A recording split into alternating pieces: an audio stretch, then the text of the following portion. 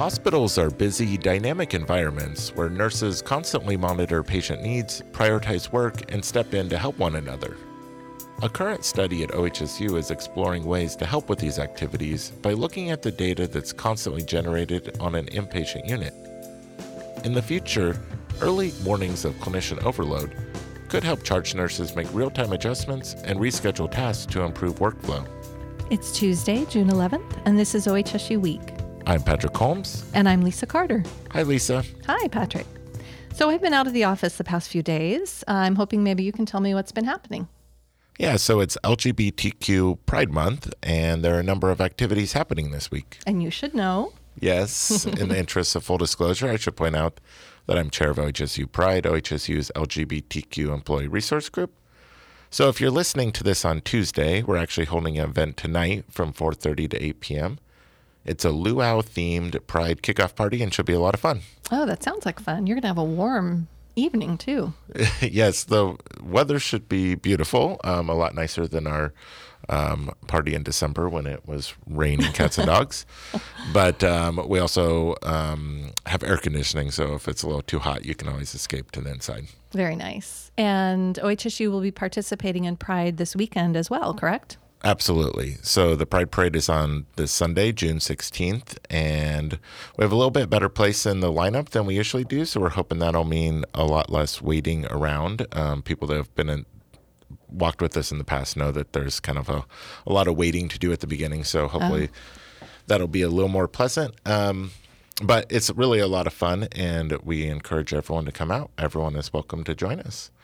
And there's more information available about these events on OHSU Now, I assume? How'd you guess? And what else is going on? Fiscal year 2020 parking rates were announced last week. Yeah, not everyone's favorite topic, but annual parking passes will increase on average by 3%. But the good news is that the daily parking rate of $15 will remain the same for FY20. Oh, that is good news. Anything else? Just a few quick things. Terry Miner, a patient account representative, won the $1,000 prize for taking the 2019 employee survey. Oh, I didn't win, huh? No, but congratulations to Terry. Yeah. And the ever-popular Nike Company Store Pass is back for the month of June. You can find all of the details on that, along with the listing of other new discounts on OHSU Now. Excellent. Well, thanks for getting me up to speed, Patrick. In this week's main interview, Margaret McDonald sat down with Dana Womack, an assistant professor in the School of Medicine and the School of Nursing, to learn more about building a workplace barometer. I'm here with Dana Womack. Dana, introduce yourself. I am an assistant professor at the Department of Medical Informatics and Clinical Epidemiology and School of Nursing here at Oregon Health and Science University. And tell me about the project you're working on right now. The project I'm working on right now is called the Echoes of Workplace Overload and Well-Being, and we are essentially looking to find ways to listen to our workplace environment so that we can better detect times when clinicians may be experiencing overload.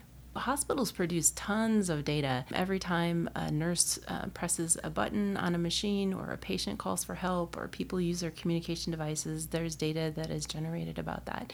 And right now we don't use that for real-time insight into what's going on. So the idea is that by looking at past work shifts where nurses have identified the appropriateness of their work assignment, that we can start to identify patterns that are associated both with overload and well-being. Tell me a little bit about the team members who are involved in your research. In this project, I'm really thankful to have 3 registered nurses from the Medical Intensive Care Unit who are actually working as study team members. And they are helping gather data, analyze the data, and really synthesize the information to make sure that anything that we produce is highly relevant and well-grounded in their domain knowledge. In addition, I have a number of mentors, and it's really wonderful that they come from multiple professions, including medicine, nursing, industrial engineering, and computer science. What is the value of having an interdisciplinary team like that? Medicine and nursing, they're going to be the experts at clinical care and clinical outcomes. The industrial engineers take a different approach, and they look more at human-computer interaction, things like fatigue in the workplace, and really bring a different and broader perspective, because industrial engineers tend to work across healthcare and many other fields as well, and they can bring knowledge that's been learned in other domains into healthcare. And then in terms of computer science, those are the folks who are really experts at managing, analyzing, and incorporating data into multiple processes. Now, you're an assistant professor now, but you have been a bedside nurse in the past, is that right? Yeah, I started out my career as a registered nurse, working in orthopedics and neurosurgery as a med-surg nurse, and went on to work as a traveling nurse for a number of years, so I was able to experience healthcare delivery in a number of hospitals across the U.S. And as a traveling nurse, did you notice patterns from one hospital to the next of the same type of overload happening? Definitely. I learned several things from being a traveler. First, that nurses are altruistically motivated and will really go to great lengths to deliver excellent patient care. That hospitals are complex systems with many opportunities for things to fall through the cracks. And that hospitals generally don't look to frontline nurses to solve these kind of gnarly systems problems, which actually prompted me to go back to school and focus on informatics. The job of nursing, it seems like there are busy times and there are very busy times. What does that look like working on the floor as a nurse? So as a nurse, you want to be there for your patients and meet their every need in a timely way. And that is the objective, but there are times when a lot of things happen all at once. A patient has a pain crisis. Somebody comes back from surgery. You need to help somebody else get ready to go to surgery. And you need to be 3 places at once. Maybe you've helped someone to the commode, and then somebody else has an alarm that goes off. And so as a nurse, you're constantly adjusting what you're doing to meet the demands of the situation. And it seems like nurses must be very good at that. They are. They develop exceptionally. They're very adaptive and manage to keep patients safe in a whole variety of working conditions. And so the research you're doing, how does that inform this process and help it? So right now, it's primarily charge nurses and staff nurses themselves that maintain awareness of the work environment and adjust what they're doing to adapt to the needs of patients. But the idea is that we could also use the data that's already being produced in the work environment to help augment their awareness of what's going on. Listening for digital signals of both wellness and overload in the workplace so that you have computers augmenting human awareness and supporting management of effective and timely care. So you're looking at data that's coming in from a lot of different machines and systems, and you're also looking at what's happening among the nurses on the floor.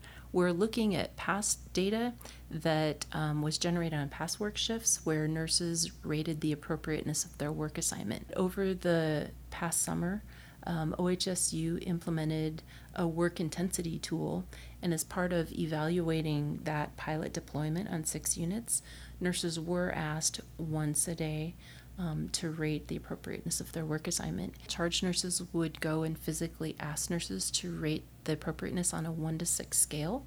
We used a question from a standardized nursing survey, and they would record the answer on the daily assignment sheet. So we're looking for patterns that are associated when the workload was perceived as inappropriate and appropriate. And then what do you compare that to?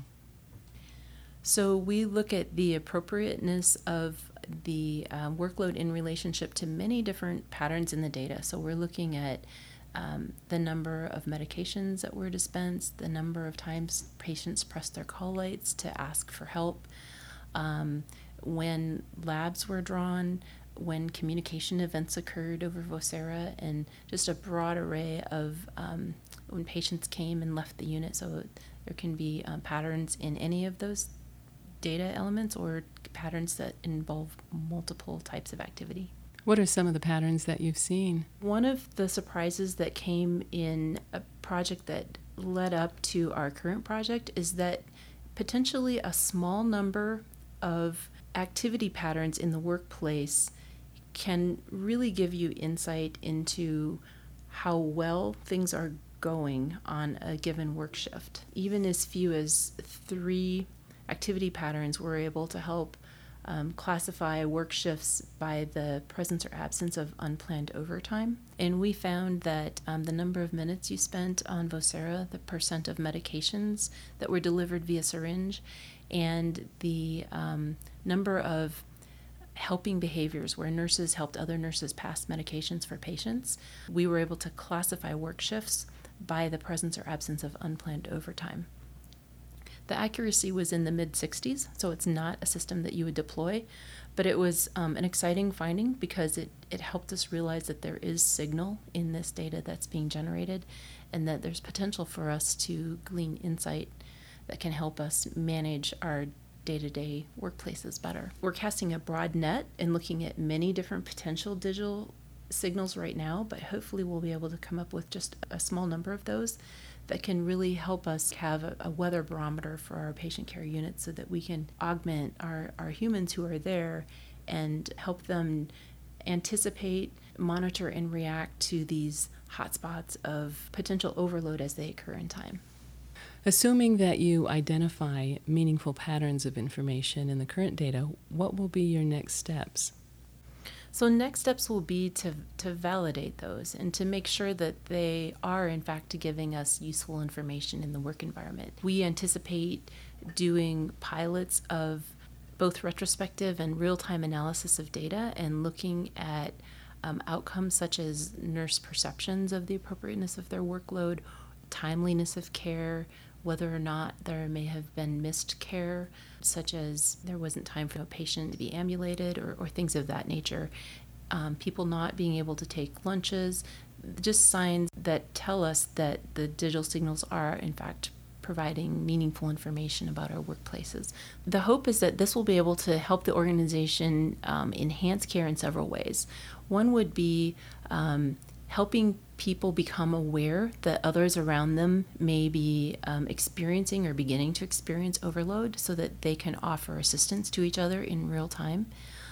Secondly, if an organization has a flexible resource pool that can be deployed to different areas of the hospital, maybe there's some unassigned nurses for the house that could float to different areas that they would know where to go in a data-driven way. And then lastly, we could study these patterns of overload in time to learn from them and identify opportunities where we can either mitigate or prevent them. Obviously, we'll never be able to stamp out all unexpected demand bursts, but if there are some that may be influenced by the system because we've scheduled too many things at a close point in time, that we could start adapting and modifying the underlying structure of our work systems. So nurses are used to using their judgment, and they've been doing that for a long time. How do you predict they may receive this new information and use it? That's a wonderful question, and it's one that we will be studying because it is true. Nurses are, their domain knowledge and judgment is the primary source of knowledge and knowing what to do in everyday clinical care, and it will always be that way. There is no desire to replace nursing knowledge with technology. But just as our Garmin helps us get to work in the best way, we could augment this awareness of what's going on in the workplace with technology. So that the idea is that humans and computers together are better, and that computers will never replace the human. Well, thanks for joining us today, Dana. Thank you. It was my pleasure to be here. OHSU Week is a production of Strategic Communications. This episode was produced by Margaret McDonald and edited by Josh Anderson. I'm Patrick Holmes. And I'm Lisa Carter. See you next week.